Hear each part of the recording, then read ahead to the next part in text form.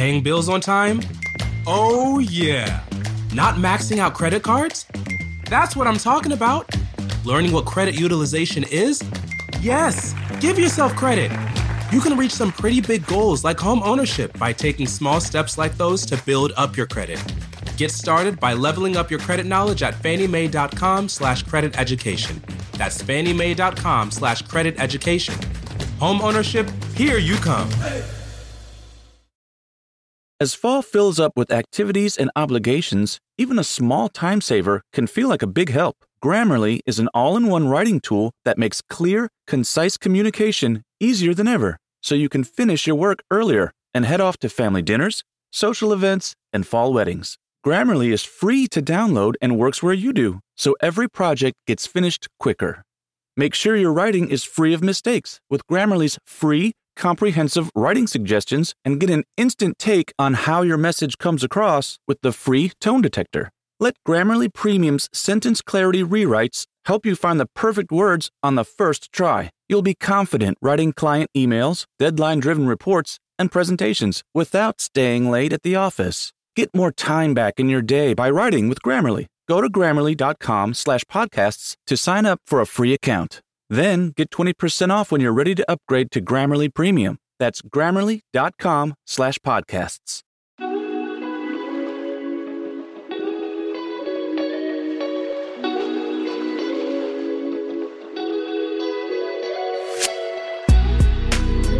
Hi, I'm Colin Horton. I'm an award-winning surveyor, part-time property investor and self-confessed entrepreneur.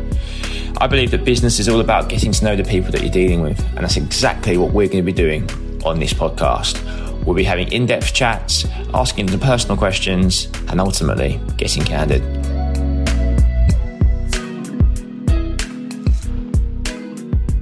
Good morning, guys. Welcome to today's episode of Candid. I've got a lovely guest today, and this second season energy is kind of all about trying to kind of inspire the listeners. I was about to say readers, but you can't read a podcast. So I've got a lovely girl called Rosey today who is making waves in the property development sector. And I'm really intrigued to kind of hear her story. It's the first time we've ever spoken, so we don't actually know each other. So, and I really hope you guys take some really cool sound bites from it. And without further ado, I'm going to pass over to Rosey to introduce herself, and we'll go from there. Yeah, so thanks for having me on, first of all. I'm Rosey. I'm the director and co-founder of Newman Rose Property Group with my business partner, Tyler, who's also quite big in the sort of social media space with property. My background is property development since birth, pretty much. My family are property developers and builders. But last year, I decided to go it alone. Wow. Okay. So there's a lot I want to ask you just even from that very brief opening statement. So just talk about your background, because I always like to kind of get to know you. It helps me just kind of guide the convo, so to speak. So obviously you mentioned your family's in property development. Where was that? National, regional? Was it small time, big time? No, it's national, quite big time. So they've got a development portfolio of over £1 billion now and over 10,000 units across the UK. That's development, not retained portfolio. But what's interesting about Cassidy Group was it's a very small team that deliver that pipeline. So I think when I was there, it was 5 of us. So it's 4 people or 5 people now because a new member of staff joined. So for a very small team, they have a really massive output. So it's a very interesting business to be part of because you sort of do a bit of everything when the team's that small with an output of that big. That is mad. 4 people or 5 when you're that's incredible. So what's the dynamic there? So is it your mum and dad or? No, it's my dad and my uncle. James, my dad, Patrick, my uncle. They're both the directors. And then there's 2 other office staff. There was myself and then also a cousin worked there as well. So she's now, after I left, she's now rejoined after some maternity leave. So it's a very much a family business. How was it working with family? How was it? You'd be honest. I mean, be honest. It's good. We all got on really well. But for me, the reason I left was just I hadn't always worked at Cassidy's. I'd worked for myself probably since I left school at 18, mainly for myself rather than sort of Cassidy's, and I just found it hard going back to having a boss, basically. I like to be my own boss. I'm a little bit unemployable at this stage. I just like to do what I want to do when I want to do it, and working for someone else doesn't allow for that. So yeah, it was pretty much just the decision to go it alone. I completely rate that. It's that unemployable. It's a real kind of like, you're like, oh shit, I'll quit my job. I'm going to go on my own. I don't think I could ever work for someone ever again. I'm pretty fucked. Oh, by the way, you can swear. You sound like quite a polite person, but you can swear. No, I've got a back now. Okay, cool, good. All right. So obviously you mentioned Tyler. So I don't know Tyler, but I've seen him on Instagram. He seems to live a very wonderful life. How did you two become connected? We went to secondary school together. So we've known each other since, I think he joined the school in like year 9. We've been friends ever since. We grew up in the same area in the Midlands here. And then when all of our friends went to uni, Tyler and I didn't. So we sort of stayed in contact there. And then probably 2 and a bit years ago, we became business partners so we have an education product as well as the development company together. So he's my business partner on that product as well. So yeah, we've been business partners now for about 2.5 years. Awesome. I mean, you mentioned training product because we had another guy. He won The Apprentice, Joseph Valente. He's got like a construction trade mastermind thing on here, and that was really fascinating because it's a business model that I'd never really thought about as a business model, but I know it's a very good one if you can nail it. So what is your talk me through your training product? So essentially it's a sort of A to Z of the development process, how to be a developer, but with a lot of sort of the key teaching is around how to find the right sites and how to appraise the sites correctly in the start. And then, because beyond that, a lot of the moving parts are much the same. The value engineering really comes at the early stages of the deal and understanding the finance in detail. So it's all about that basically. But from an experience-backed perspective. So it's not necessarily textbook teaching. It's these are the things we do. So there's other methods out there that maybe other people teach or other developers do, but the only thing we teach is what we do and we know has worked. And it's like, when you've got a portfolio the size of Cassidy one from a team of that size, it works. And that's basically the core principle behind the education business. It's honestly, I find it fascinating. So I'm a surveyor. So obviously I'm in and around the sector myself. And our firm is kind of actively looking at development opportunities ourselves because we've got building surveyor, project manager. You've got the infrastructure there. Now, one thing... the thing I love about this podcast is I kind of get free kind of business lessons from people, which I really enjoy. It's a great way of doing it. So one big thing, I think is the big thing, I think is always a taboo topic when it comes to development, not taboo in a bad sense, in that finance. It's financing these things, which is, of course, the trickiest bit. You can have the world's best training, the world's best experience, but you need someone to back it and to fund it. Obviously, because you two don't strike me as that old. How, if you don't mind me, I know I should never ask a woman's age, but how old are you? I'm 24. We're both 24. Jesus Christ, I feel like 24. Yeah. Oh, shit. It's honestly incredible. I mean, how did you, obviously, I was just, how, for anyone that's kind of thinking about doing this themselves, I know maybe because your circumstances where you brought up with construction, it's maybe a little bit different, but for people maybe coming into a sector like this, have a great site. What tips you could give them to try and get the right finance and to kind of pull a deal together?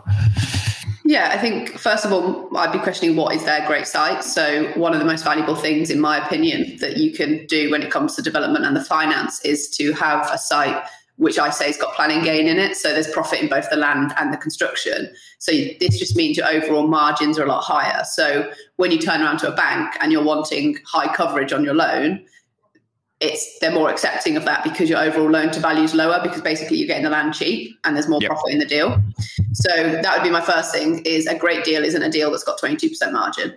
That's like just about viable in my opinion, and you're not going to get good lending terms. The margins I like to look for are like 30%, so that basically I think I did calculations on a site I'm working on at the minute, and at 100% coverage on senior debt, it represents a 56% loan to value. So straight away, the banks are interested to offer you a high coverage loan. Sometimes they'll even do 100% on that basis, taking into account what we call like the soft equity, being that planning gain. But if not, what we then do is we take what we can get from the bank. Sometimes we'll combine senior debt and mezzanine lending, depending what the offering is. And then we also take on equity partners. So obviously we take in debt secured against the asset, but then we also take on equity into the business from sort of high net worth individuals mainly, or sophisticated lenders, to make up any deficit between what we can put in and what the banks are offering and what's needed. But like I say, because the margins are normally there in the first instance, that whole process becomes a lot easier. And that's like something I can't stress enough to anyone I speak to about land is that's what you need to be finding day one, because funding's difficult anyway. Don't have a site is difficult to fund as well. Yeah. So the key takeaway from that is basically find a bit of land that, just by putting a bit of plan permission on it, you can fundamentally walk away with profit if need be, worst comes to worst. Yeah, and that's the beauty of sites that have what I call planning gain in them, is you don't have to build out to get your profit. You've got options along the way. You could just sell it on to another developer and take that profit out. Or, of course, you could build it out and just make more. But it's a much nicer position to be in, to have all those options rather than having to build out in order to get yourself out of the hole, basically. Yeah, no, that's very useful information, actually. I think I've taken a little note from that myself. So I'm actually looking at 2 stocks myself at the moment. Because as a surveyor, by proxy of what you do, you have opportunities to across your desk all the time. Yeah. What are your views on 1, rooftop developments, and 2, office to resi conversions? Rooftop developments as in the new PD right to increase? Yeah. So we've basically got an opportunity for a joint venture scheme with the freeholder who is prepared to let us run the project, split profits accordingly. What do you think? You like the idea of kind of rooftop conversion? This isn't a sales pitch, by the way, but it's just I'm keen to kind of hear, because actually when you're based in the Midlands, there's a lot more, I guess, land opportunities than there are down here in sunny Southend. There's cool, really. There's nothing really around. So obviously we have to look at rooftops and office to resi stuff. Is that something you guys have done, or would you steer clear of, or any tips? The rooftop stuff, it's not something we've done because, like I say, we've sort of got abundance of other opportunities. I wouldn't necessarily steer clear. My only reservation would be understanding the interplay between, let's say, the existing building and your new development. Let's say you're putting some nice apartments at the top. Great. What does the rest of the building look like? If that's a bit of a shithole, then no one's going to want to buy £500,000 apartments if they've got to walk through and travel through this rough building. So that would be my only reservation, is how does that interplay work? What is the ongoing management between the existing building and what will be the new development?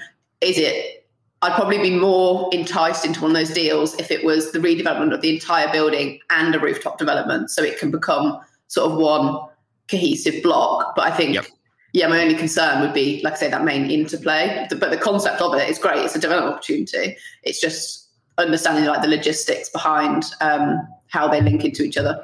Oh, there's honestly, there's so much, even just to get it off the ground. Like, you got to speak to all the bloody residents, get them on board. And a lot of these, the ones that we seem to come across are kind of older people who may not necessarily, I mean, of course you wouldn't want to get a bloody flat built on your roof, but that stuff is really bloody tricky. And it's just, it's the big thing obviously down here in London, it's a massive thing at the moment. Obviously everyone's on the PD schemes trying to get any form of rooftop conversion, but obviously if you can make it work, it's a tight little buck on it. So what about the resi stuff? Have you ever done anything there, or do you get any opportunities? We get a lot of opportunities like that. I think that they can be great because in that situation you've got the whole building normally. Sometimes I've seen it where it's only part of the building, but again, I'd want the whole building. Particularly at the minute, because obviously of COVID changing the whole sort of work environment. I know, for example, in Birmingham, a lot of grade A office space came up available. So, when there's less demand for offices, obviously the best offices are going to rise to the top and be the ones that are taken. So some of these sort of poorer quality office buildings are becoming available. And, they make quite easy conversion because they're normally just sort of a concrete frame or steel frame building that could be knocked around inside to basically look like whatever, put a new cladding system on the outside. Basically you've got yourself a new building. So overall, I like office to resi. It's just sometimes you do find that because obviously they are a income generating asset in the first instance, the office, sometimes the deals are quite heavily front loaded. So sometimes the finance can become hard because obviously you've got a landowner who that building has a higher land value day one than maybe, a redundant garage does because it is income generating. So in order to buy them out of it, you've got to offer quite strong on the land. So sometimes you do find that the sort of appraisals can become a bit front loaded. And then, like I say, your margins are a bit squished and trying to get the funding on that just becomes a little bit harder. No, you are incredibly knowledgeable, aren't you, on these things? It's fascinating.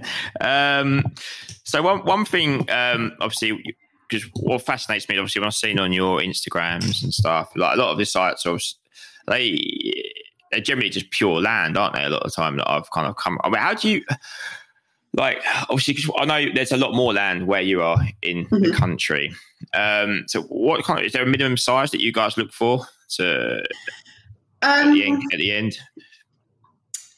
So with Newman Rose, we're mainly going to be focusing on sort of luxury residential in the first instance, and then moving forward into the future, we actually have some quite big plans to sort of become our own fund and have a lot of retained PRS stock. But in the short term, it is to establish the brand sort of luxury residential. And because of that, we're willing to take on quite small sites. So if it was, say, 3 units, but really like wowie homes, we'd take on a small site. But then equally, 2 of the sites that we're in the process of buying now are quite big. They're sort of like nearly 20 units. And then we've got a few more at the minute with one landowner. That'll probably be, 60 units across all the sites. So really, it depends. I sort of take a view, rather than saying it must be this size site, it's what could that site bring us? And obviously one thing we're really keen on is like content creation, which is quite new in the development space. A lot of developers aren't really content creators. So I always view things as well as, what content could be created off of this site and what extrinsic value does that have additional to like just the value of the site? Because for me, obviously with an education business and growing a personal platform, there's value created in that as well. So there's a lot more that sort of goes into considering sites for us than maybe normal developers because of that.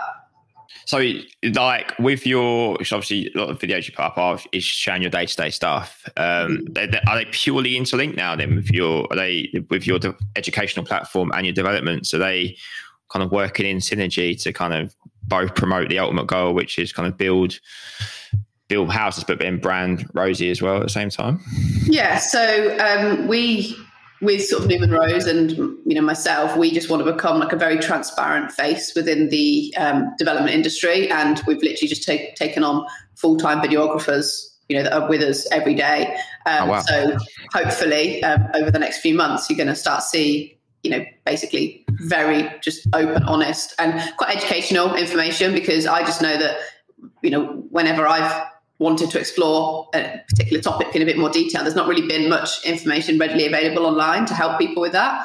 And obviously I've been really lucky that I also have not only my family, but from that I've got amazing contacts within the industry. So I've always been able to call someone for an answer, but not everyone has that facility. So yeah, we just want to document everything. And then, the education business, I enjoy teaching. I've taught for a long time. That was where the idea for the education business came from. But I'm not going to kid anyone. It's obviously a profit-making business. And the beauty of that is it's a cash flow business. So, at the minute I've got a few sites that I'm going to take through planning, and, it'll probably cost £200,000 to do that. That money has to come from somewhere. So by having a cash flow business, we're able to cash flow the sort of planning applications and everything on the development side, which allows us to scale that business up quicker, to document more quicker, which funds the education business more. And it's just a positive cycle all the way around. And that's really the whole purpose of having the 2 businesses. They are quite closely interlinked, but they're not. Property Development Mastery, as it's called, is a standalone product, and Newman Rose is its own brand, but they, it's known that they will be delivered obviously by me. Yeah, that's honestly, I think I see a lot of training courses banned around on Instagram, and you kind of come up on your sponsored ads and you kind of seeing the ones that kind of you try to relate to. But I think what is nice about what you guys are doing is the way you do put the post across. It doesn't come across as showy or, we're better than you. It's actually, you kind of feel part of the journey, so to speak. And I think that's so important to people to see it. Because I think if you think of property developers, you just think, absolute ballers. They're loaded, living the dream. But God, it's a fuckload of stress that goes into getting to that point where you can be, because I mean, yes, it's a great business, but it's so much stress involved. And that's what a lot of people, don't get me wrong, I love property development. I love property. I think it's a really great business model. Obviously, I am going to say that. But one thing I always say, particularly to my sales guys who do the sales courses, it's not for everyone. For example, I'm signing loan agreements at the minute, which means I'm going to be taking on £4 million worth of debt. Like that, some people couldn't sleep at night doing that. Like, that is a lot of risk. I don't see it as risk because I understand the process. I'm confident in the site, confident in myself. But, property developers have a lot going on, and not only that, they're employing God knows how many people across the site that affects their livelihood. It's, you've got 20 houses being built and the amount of moving parts going on with that. So yes, you do get a big reward at the end. But a lot of people don't actually also see the stress that goes into it. I don't know many property developers who finish work at 5 o'clock. It's long hours, normally working weekends as well. So there's a lot that goes into getting that reward at the end.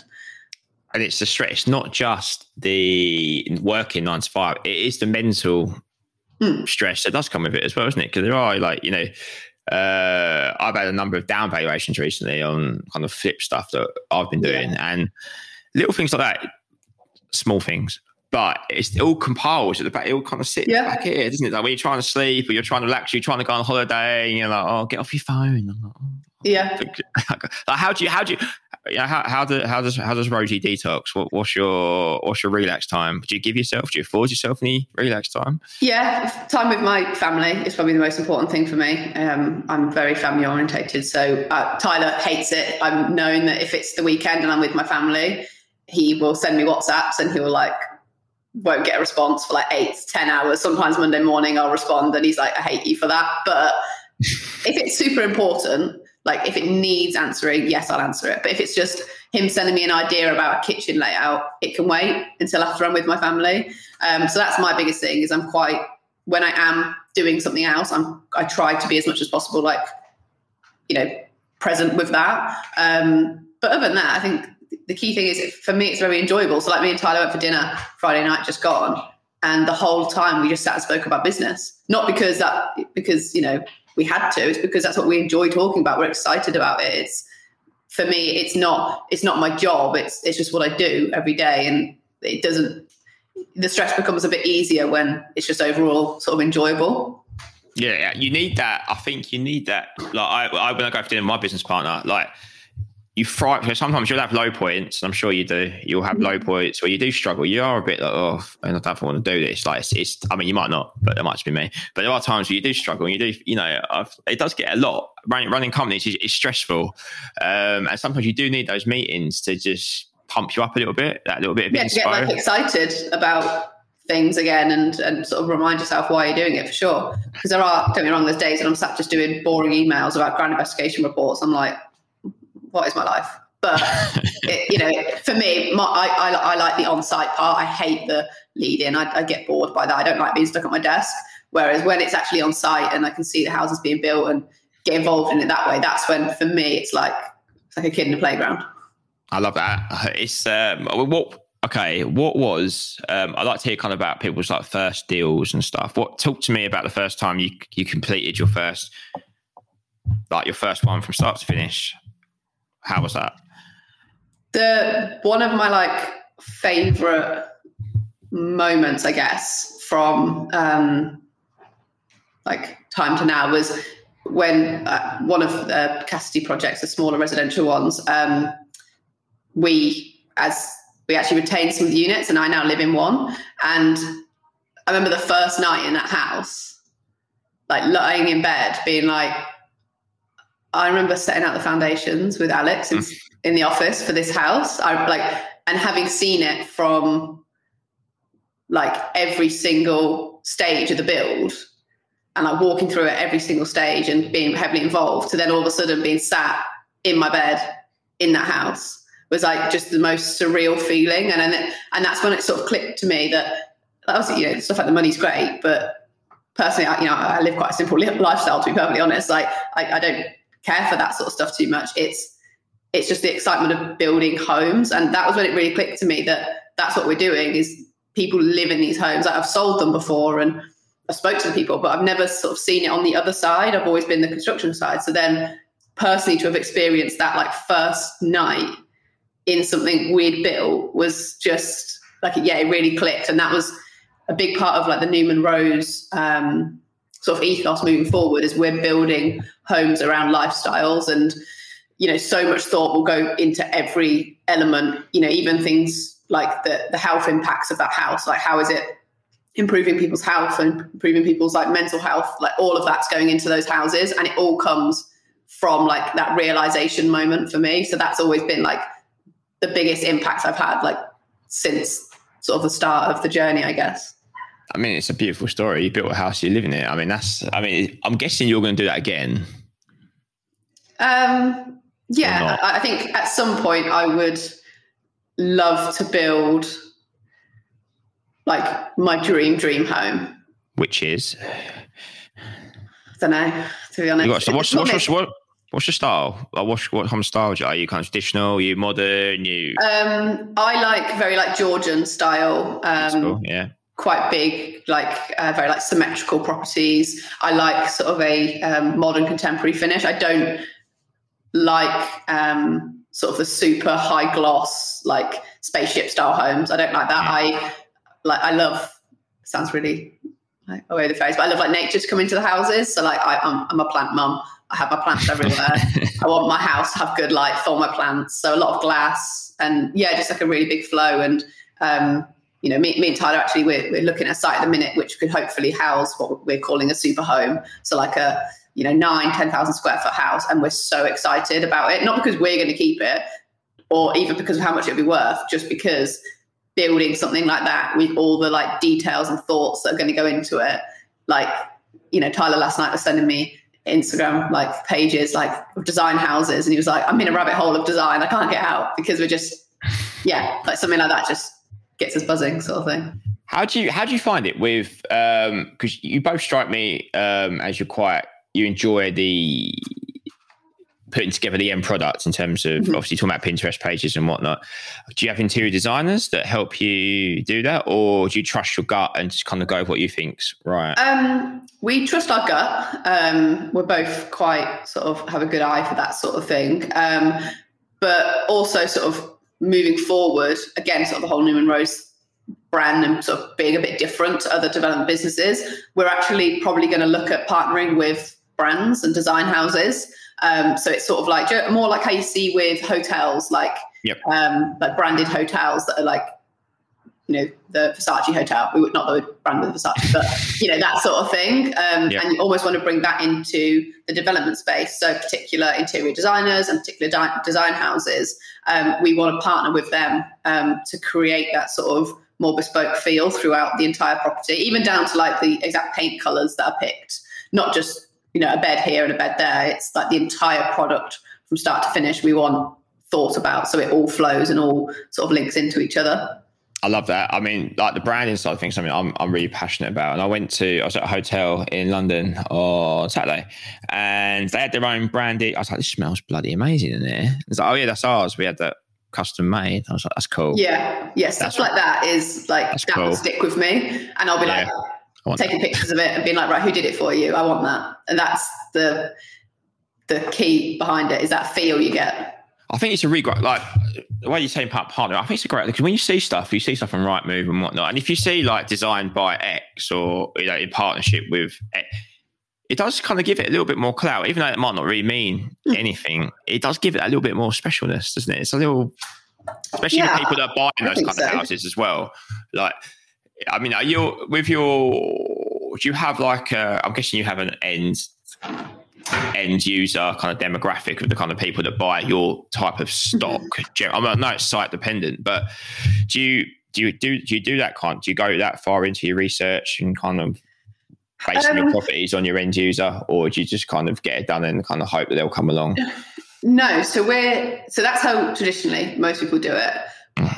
We're taking a different view. So, and the sort of analogy that it's actually a developer called Guy Phoenix that interestingly said this, and it really stuck with me.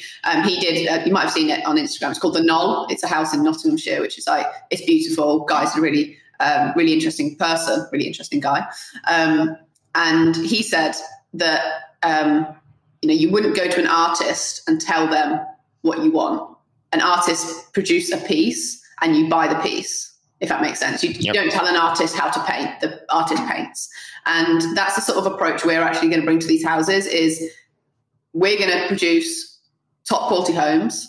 They're not going to necessarily fit the mold. They're not going to necessarily be what the market expected, but we just know with the level of marketing we go to, the level of quality that people will travel for them. And we're just going to say, no, this is what we produce. And it's not, we're the leaders, not client led, if that makes sense.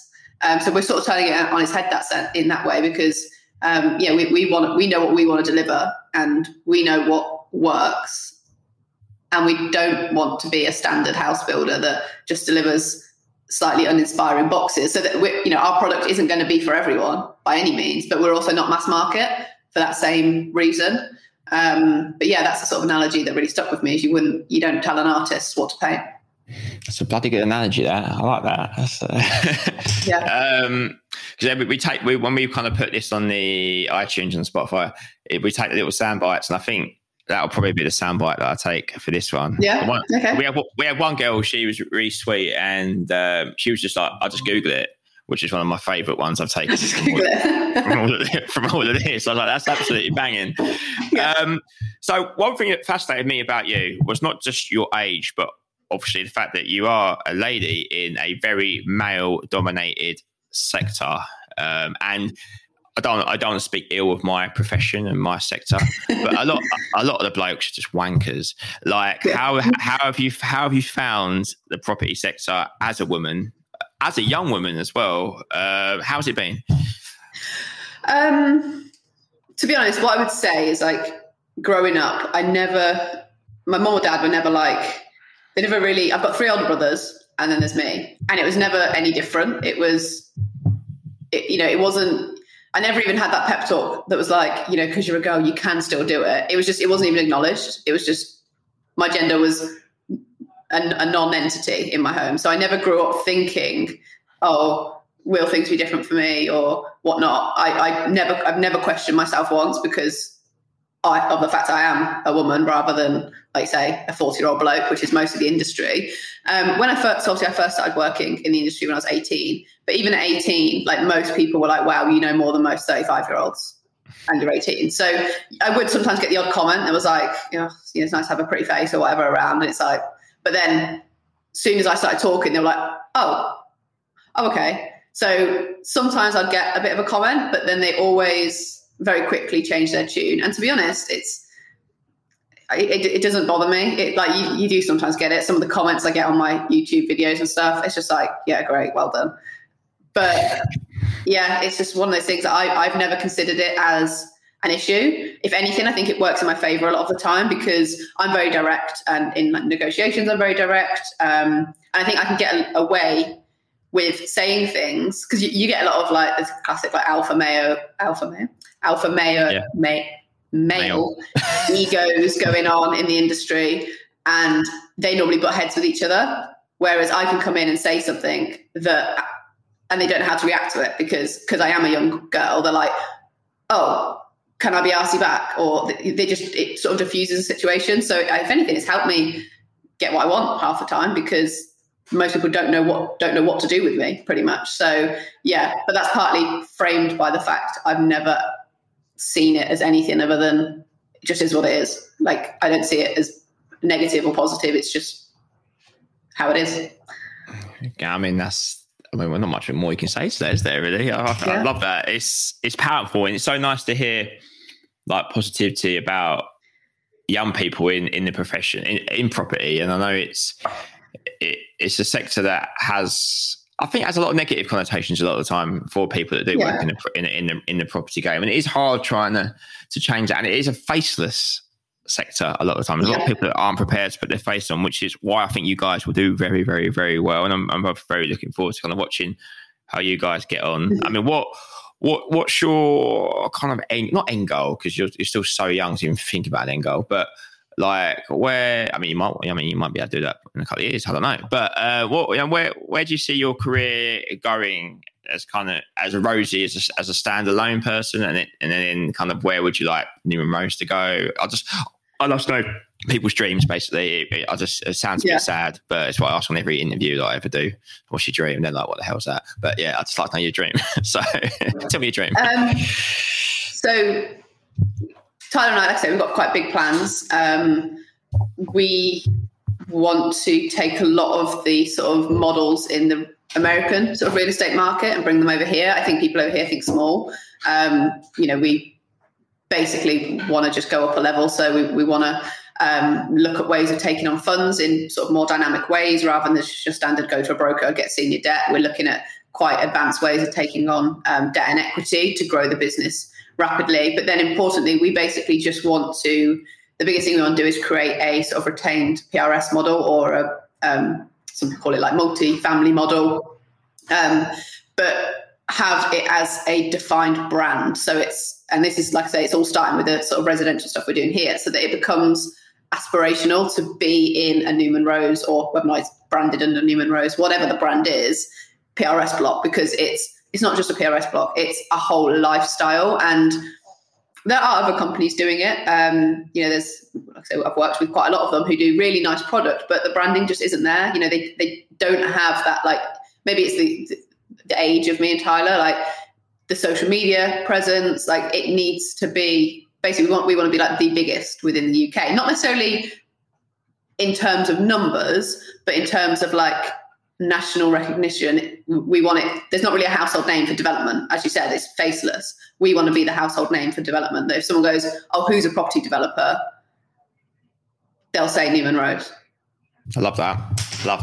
What you touched on with the PRS schemes and having it as a kind of bespoke aspirational brand, I think is banging, especially places like London, Manchester, Liverpool, where you don't target demographic might necessarily be able to afford to buy the house that they want to, not pretend that they live in, but they live in. Yeah. But having a lifestyle that gives them that feel, they are absolutely smashing it in life. And even like, it kind of sounds like a private members club, for want of a better word, where, you've got to earn the right. You've got to earn the right to live in. I spoke to an estate agent once down here.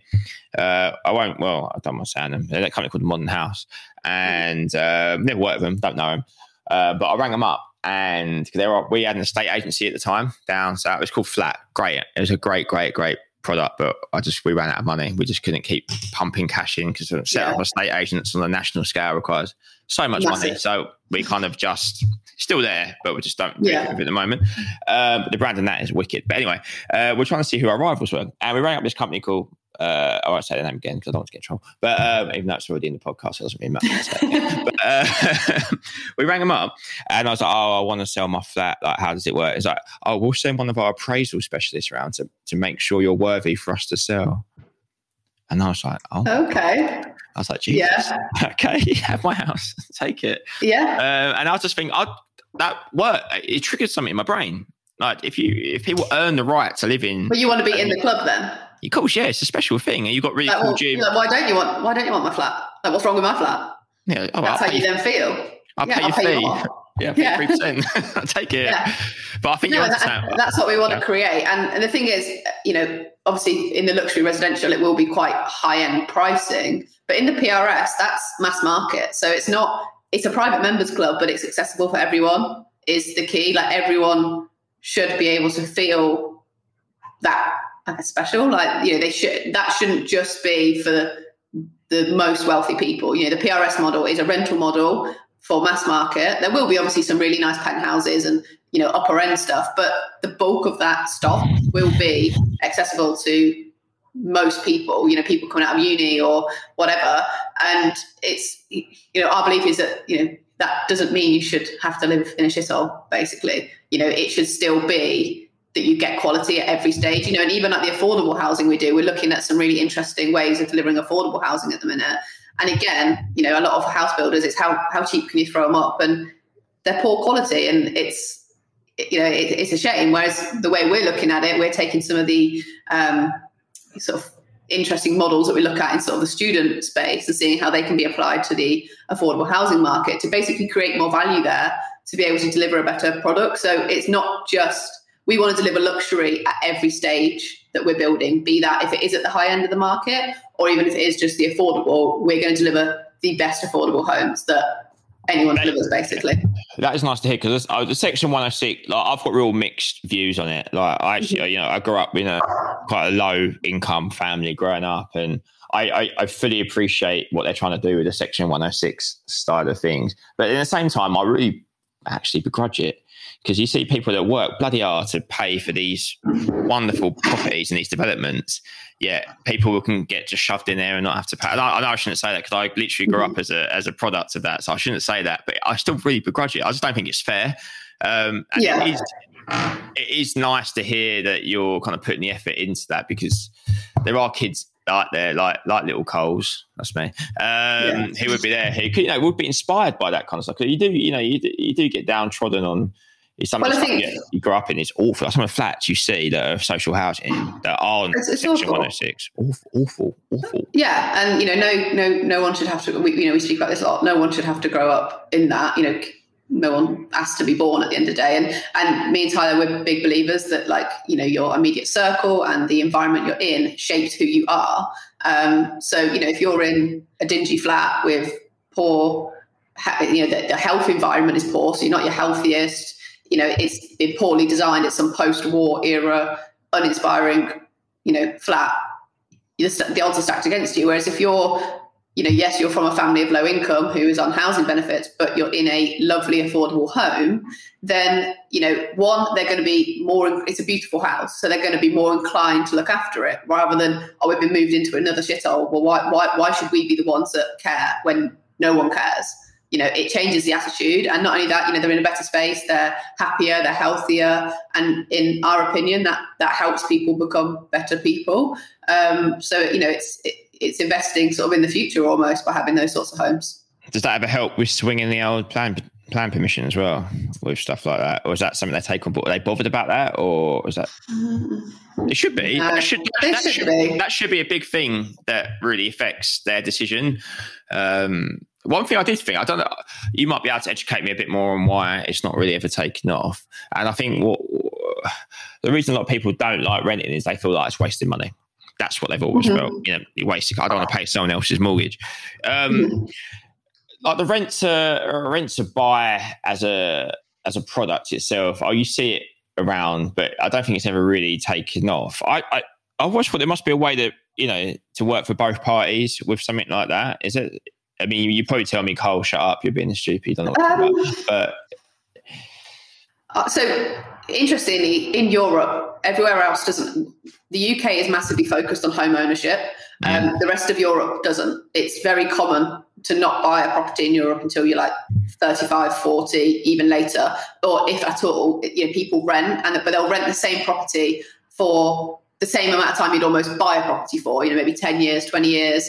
And they treat it as their own home, but also rents are cheaper because the model is focused that way. So first of all, I think we should move to a model more like that, and that would drive down rental prices. The reason at the minute rents are stupid is because, for example, I used to rent and my mortgage is less than my rent, basically. Yep. And that's why it's stupid at the minute, is because people it is wasted money when you know full well if you were able to get a deposit and were able to get the mortgage, you can afford the payments because you pay more for rent. So I get that. In terms of like a rent to buy model, I think it's not something I've massively ever looked into, because it's basically normally some sort of, it's obviously a Section 106 contribution. It's a type of affordable tenure.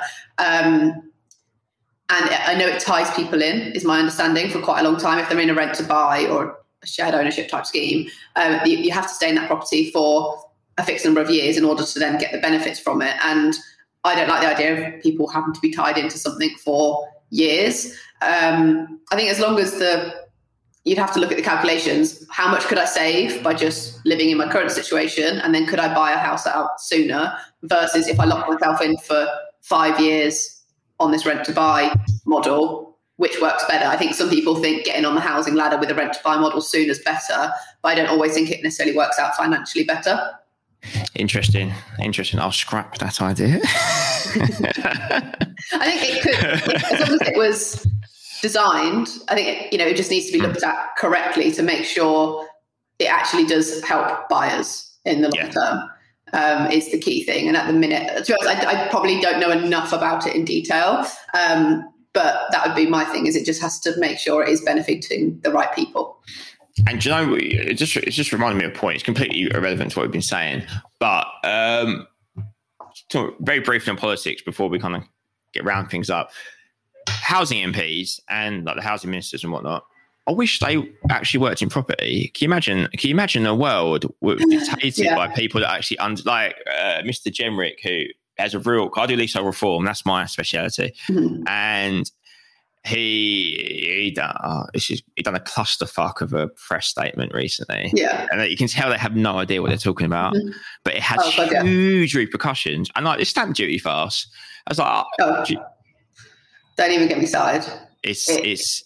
I'm in the process of buying and selling now, and I've got 4 weeks to get mine done. Otherwise, I'm in for a big hit on the stamp. Yeah, I'm hoping for a completion in June as well on my new house, and it's the panic to get it through in time. It's awful. Yeah. Can you ring Land Registry, who are the worst run company in the entire world, who are also run by the government, and it's just like, do you want to be? I think you'd be good as housing minister. Do you want to run? I'll back you. I'll be a spin doctor if you want. I genuinely have this, because I remember I don't particularly vote because it's which awful candidate do you want to back, basically, because no one knows what they're doing. I know enough about the runnings of councils to know how inefficiently they're ran. So it genuinely gets like my blood going. But I remember when the last election, the Corbyn and Boris one was going on.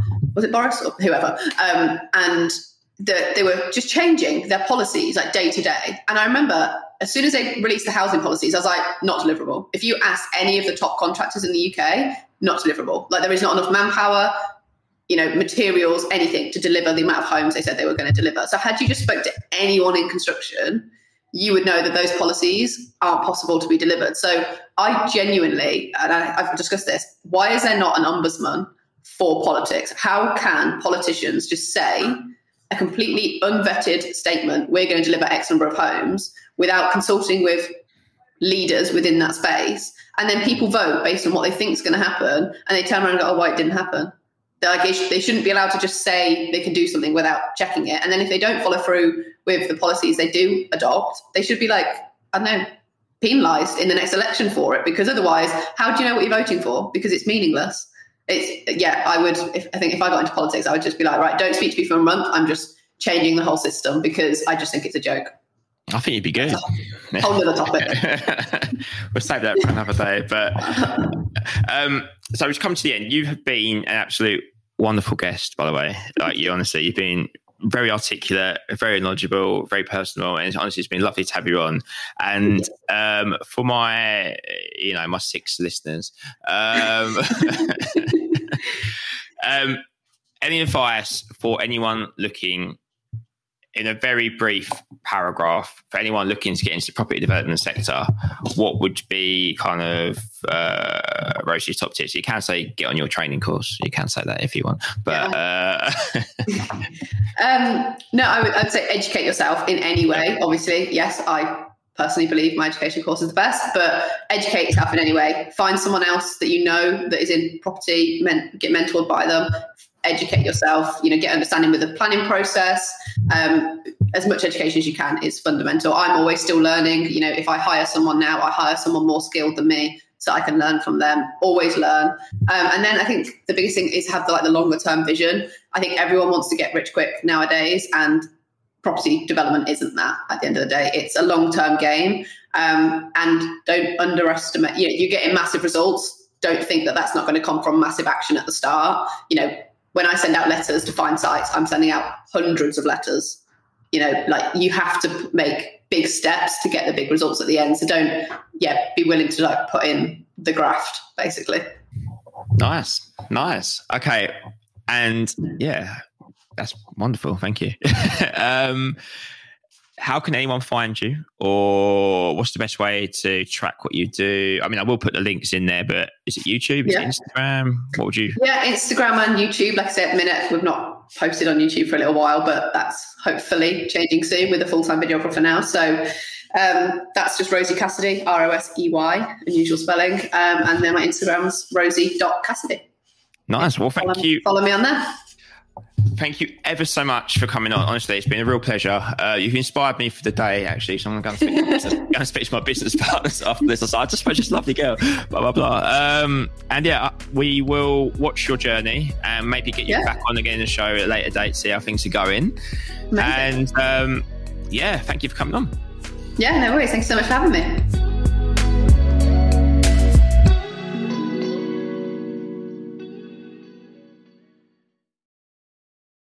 Paying bills on time? Not maxing out credit cards? Yes, give yourself credit.